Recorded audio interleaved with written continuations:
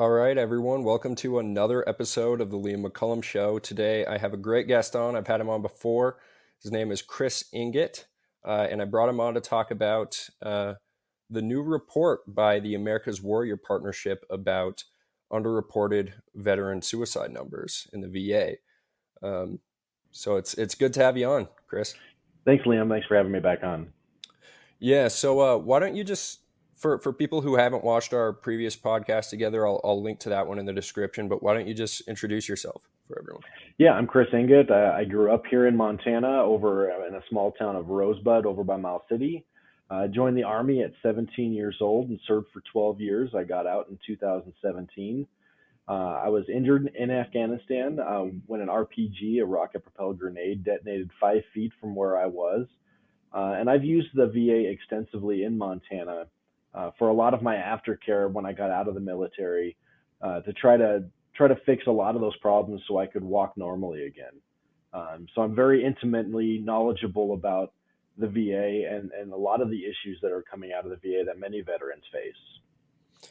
So just to, I guess, jump into this report, what did you find in this report? What is the most telling statistic, and just kind of break it down for everyone?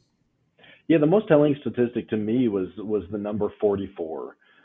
Most people have heard of 22 a day. They've seen the things on social media where people are doing 22 push-ups a day for 22 veterans a day. We've heard the number of 22 veteran suicides a day for a very long time, and it means a lot to a lot of people. So much so that a lot of people even get it tattooed on their body, and they have the "I got your six" tattoos because they really truly care about a lot of their brothers and sisters that are making it home from combat alive, but not actually coming home, and the end result is them taking their own life. And so when we look at 44 a day, almost double what the national narrative has been, and the VA put out a report that the number is actually 16.7 a day, which is much lower. And it's not necessarily a fault of the VA when you read through the report that America Warrior Partnership put together, and they did it in conjunction with Duke University. And when you see those disparities, it's not necessarily that the VA is manipulating numbers, but just that the data is not accurate when it's being reported. There's a lot of suicide death certificates that are not being marked as former service members, so they're not being put in the list. There's a lot of numbers that are potentially maybe not suicides, but you definitely can tell based on overdose numbers when veterans are overdosing and dying from alcohol overdose or drug overdoses, that while it may not be an official suicide, there's still a problem with mental health in our veteran communities where the end result is them taking their own life or they pass away. And when we look at whether it's 22 a day, 16.7 a day, or 44 a day, one veteran is too much. You shared this article. It was a statement made by Senator John Tester here in Montana, and he actually celebrated a decrease in veteran suicides around the same time that this report came out. So what led him to celebrate this? How does the VA, I guess, uh, calculate these numbers? And do you think that this is a result of them maybe changing the definition or something like that, just so that they get more funding? What is your assessment of this? I think in this world that the VA is not trying to manipulate the numbers because, again, one suicide is too many. And I think everybody at the VA understands that, us in the community understand that, and veterans understand that. So I don't think they're trying to manipulate the numbers to make it look like less veterans are committing suicide. But one of the ways that they're calculating the data, all of those suicide death certificates come from county coroners, and if they're marked as a former service member, they get sent to the VA to be calculated within that number. If the death certificates do not mark them as a former service member or do not mark them as an actual suicide, then they're not going to be counted within that number. And there's been some other issues back in 2019. The VA removed everyone who wasn't qualified as a Title 32 veteran, which means that they have served in combat or they served on active duty for 180 consecutive days. So some of that also includes if you're in the National Guard, if you're in the reserves, or you're active duty, those numbers aren't calculated within their report anymore as well. but the DoD does put out their own suicide report that lists those numbers. So you can still go and find those numbers and see that they're still pretty high, whether you're in the service or no longer in the service. Yeah, so you wrote an article in the Billings Gazette, an opinion piece, saying that Tester chose politics over veterans. What was your argument in that article? Yeah, some of the big things that came out of the Mission Act in 2018 was what's called the AIR Commission, the Asset and Infrastructure Review Commission. And what it does is it takes a lot of information from the VA. Where are our facilities? Where are our resources currently located? And are they in the best position to serve the veterans that are in our communities today? A lot of those reviews have never been completed. And so when we look at where current resources for the VA are, they're not in the best place to serve our veterans. When we have clinics here in Montana in Plentywood that service 90 veterans, and that's it. They have less than one appointment a day, and we have a full clinic for that. Are those resources in the best place when we have care in the community and veterans are allowed to go utilize resources that are outside of the VA to get their care? We should be looking at where are our highest populations of veterans and putting the most resources into those locations, not just increasing the funding, not just building new facilities. We need to look at strategically where is everything located and can we put it in a better position to serve veterans. New York and Florida is a great example. Many veterans have left New York and moved to Florida, but the resources in the VA have not followed suit. So the New York still has the same amount of resources, but less veterans. And Florida has increased in their veteran population, and their resources in the VA have not increased in Florida. So when we look at these different resources, we need to look at the veteran's life and how are we going to help them. That's what's most important. It's not the politics. It's not the what's going to make me look the best. That's all irrelevant to me. It's what can we do to serve our veterans better.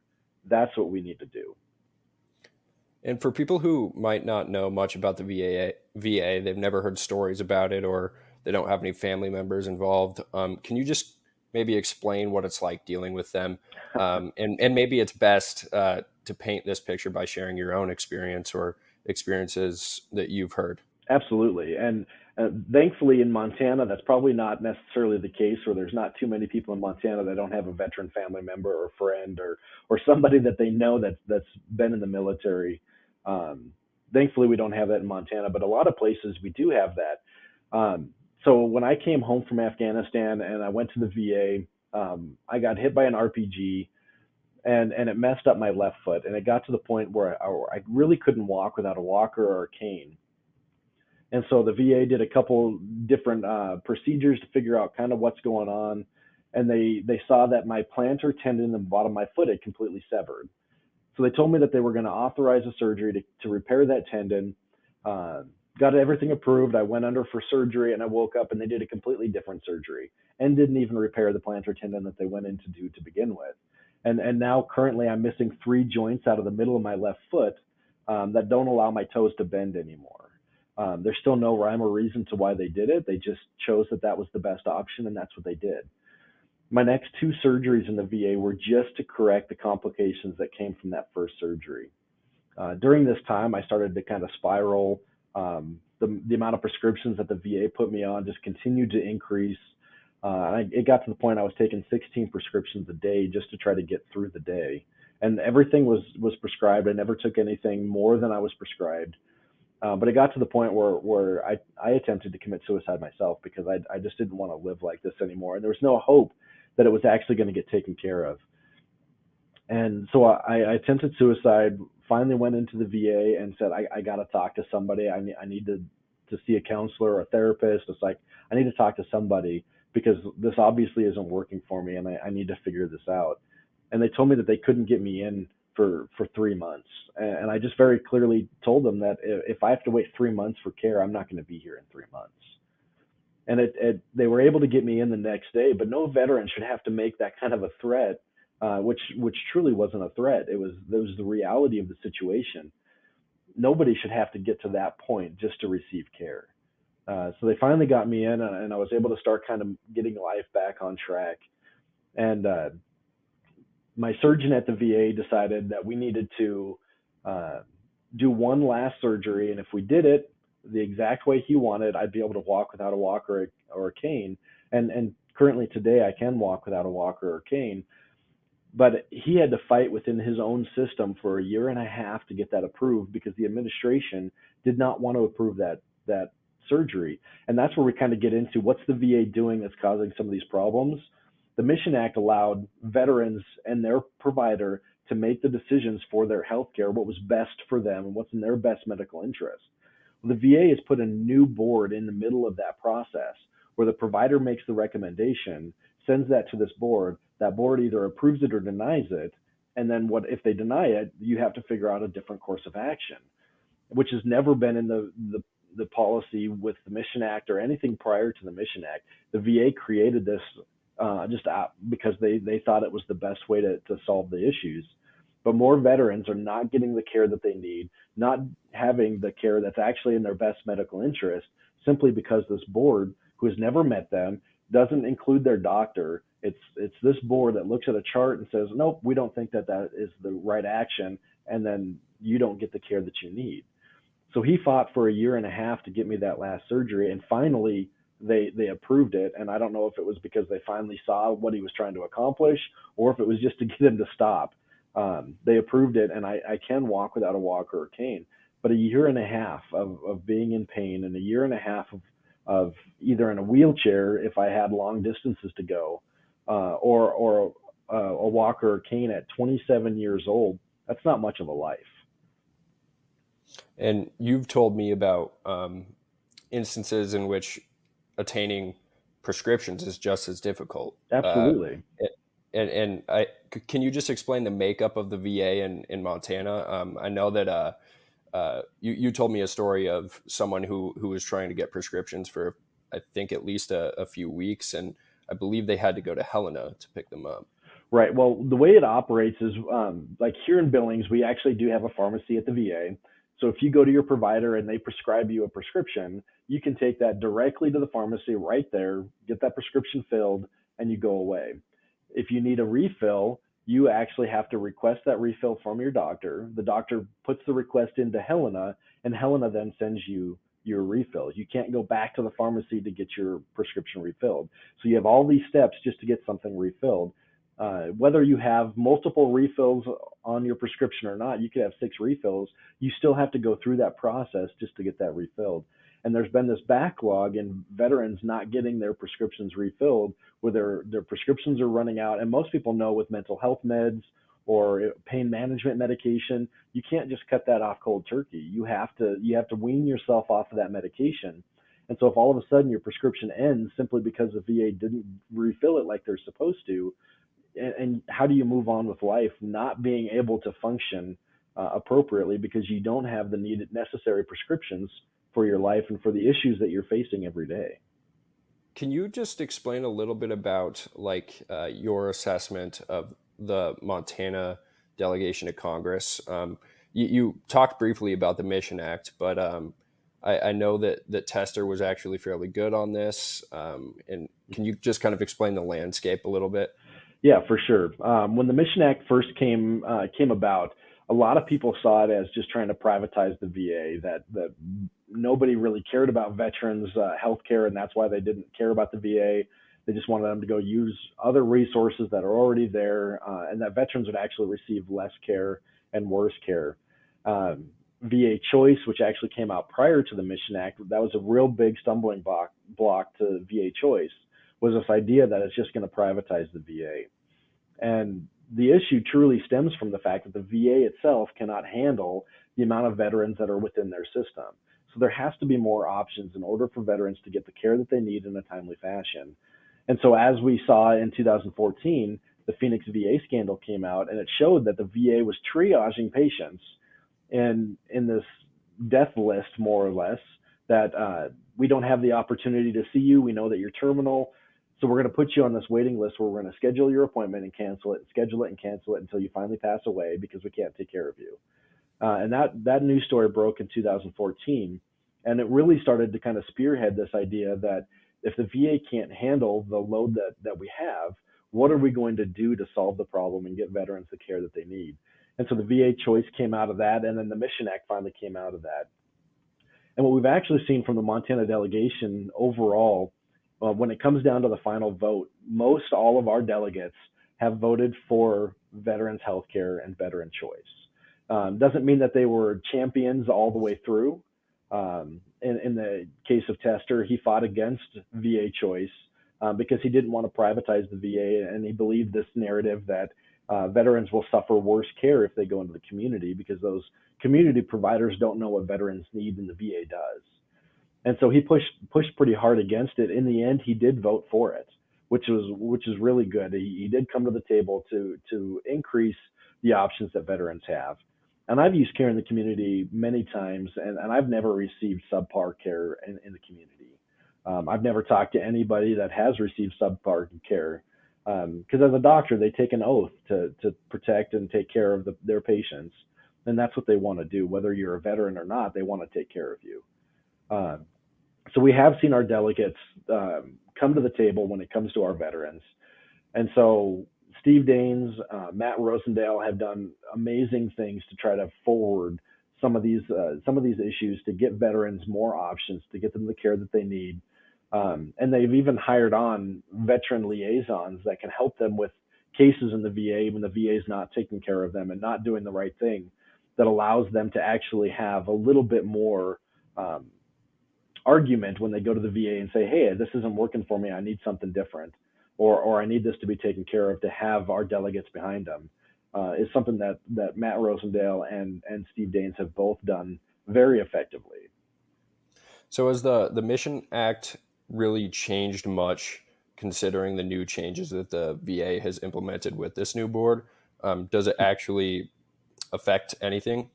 Yeah. So one of the things that happened, and you can actually look at the numbers that Secretary McDonough has actually put out. You can see from 2019, 2020, after the Mission Act was passed, you actually can see wait time numbers drop drastically, going from 70, 80, 90 days of a wait period down to 15 to 20 days as your wait time. And then COVID hit, and uh, VA hospitals started to shut down, and then normal clinics out in the community started to shut down, and nobody could get any care. And so there were some issues there that aren't necessarily systematic to the VA, but in the process of that, the VA is never fully opened. They still have a lot of their offices that are closed down or still only remote.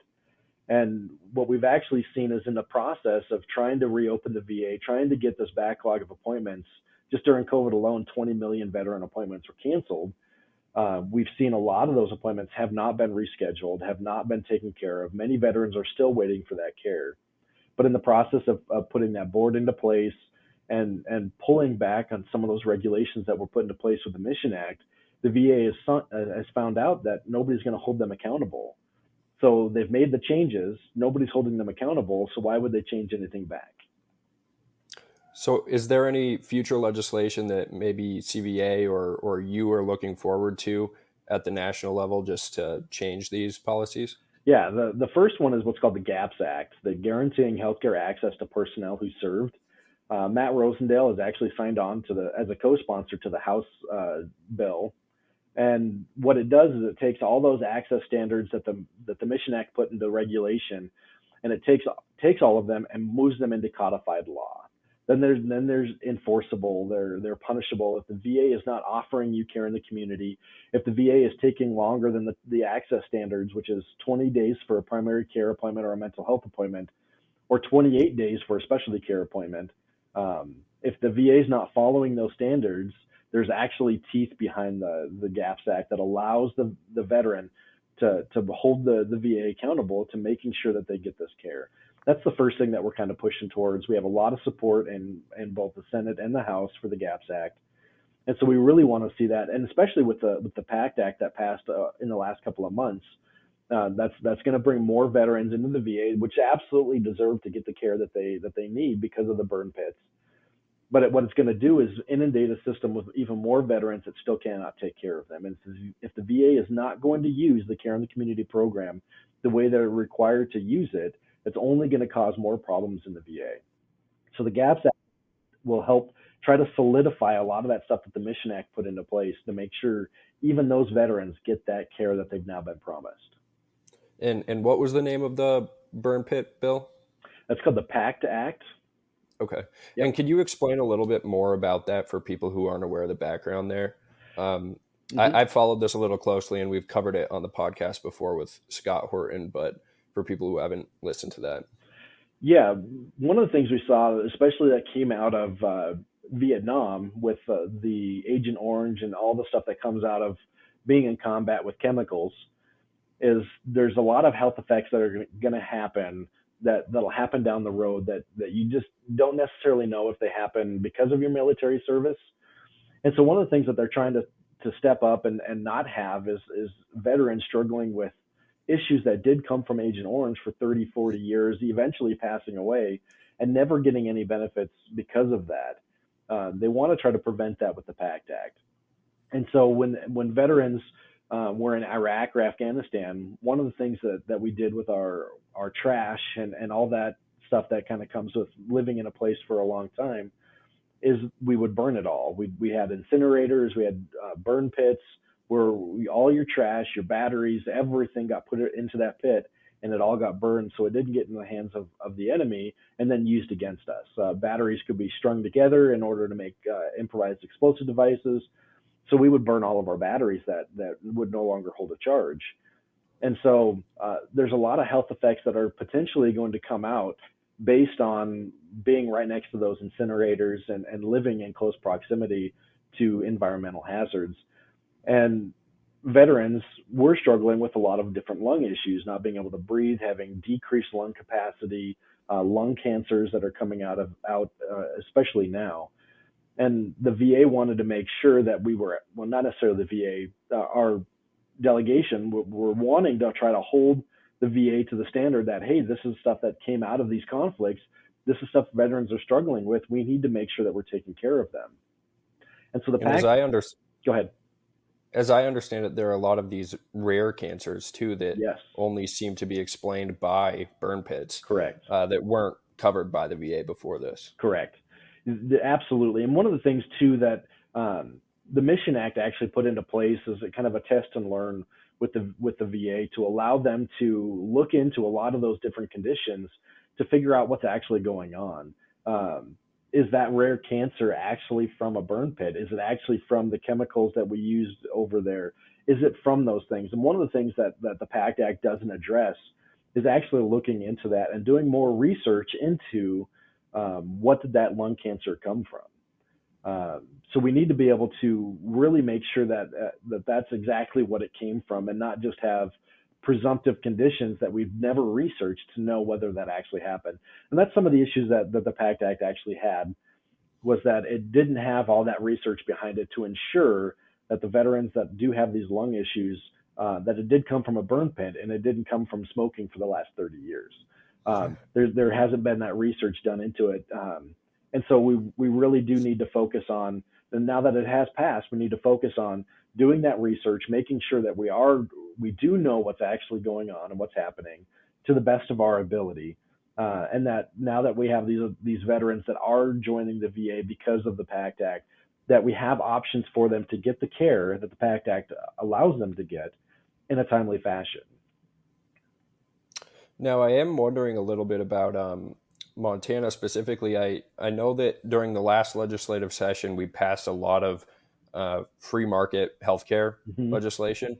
And I'm wondering if this has any impact on veterans and the VA.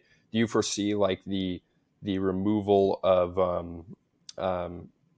certain barriers to entry for direct primary care or something like that impacting veterans in any way? I do see it impacting veterans when veterans get to have more control over their lives and over their livelihood and their health. Veterans, I absolutely appreciate that, and it's not just veterans. Everybody appreciates having more control over their health care to make the decision what they believe is best for their life. So direct primary care absolutely is going to help veterans in our communities that do not want to utilize the VA. I'm a perfect example of that. With all the issues and the problems that I've had within the VA system, I'm not a fan of getting my health care taken care of at the VA. which does not mean I want to shut the VA down. If a veteran has had great success in the VA and they've had their problems taken care of and they've been treated very well, I want them to have that option to go to the VA to get that stuff taken care of. But for those that do not want to, or those that are farther away from a VA clinic, having that direct primary care that allows them to go see a provider of their choosing, work directly with that provider to figure out their payment plan and their schedule and what they need to get taken care of. And having that control is going to be super beneficial for any veteran that is looking at potentially using something other than the VA. And I think the certificate of need reforms are really going to be helpful too. I think, less barriers for new hospitals to actually open. It's going to give, fundamentally, it's just going to give veterans and everyone more options. And I know, Mhm. isn't there a new hospital coming up here in Billings? And I'm sure that's partially related to the certificate of need stuff. Yeah, I know. I read a report that one of the hospitals was purchased by a different conglomerate of hospitals. I also read a report that because certificate of need has been repealed, that here in the next couple of years, that Billings is potentially going to have a level 5 trauma center, where we're going to have more options within our community for healthcare, which is only going to benefit our community. Whether you're a veteran, whether you're a citizen, whoever you are, it will absolutely benefit you having more options and being able to get that care wherever you need it. Now, is there any legislation that you're focusing on at the state level or interested in here at the state level? We do have some. We're going to have another resolution up in Fort Harrison where we're going to be asking our state representatives to call on to our federal delegation to hold the VA accountable.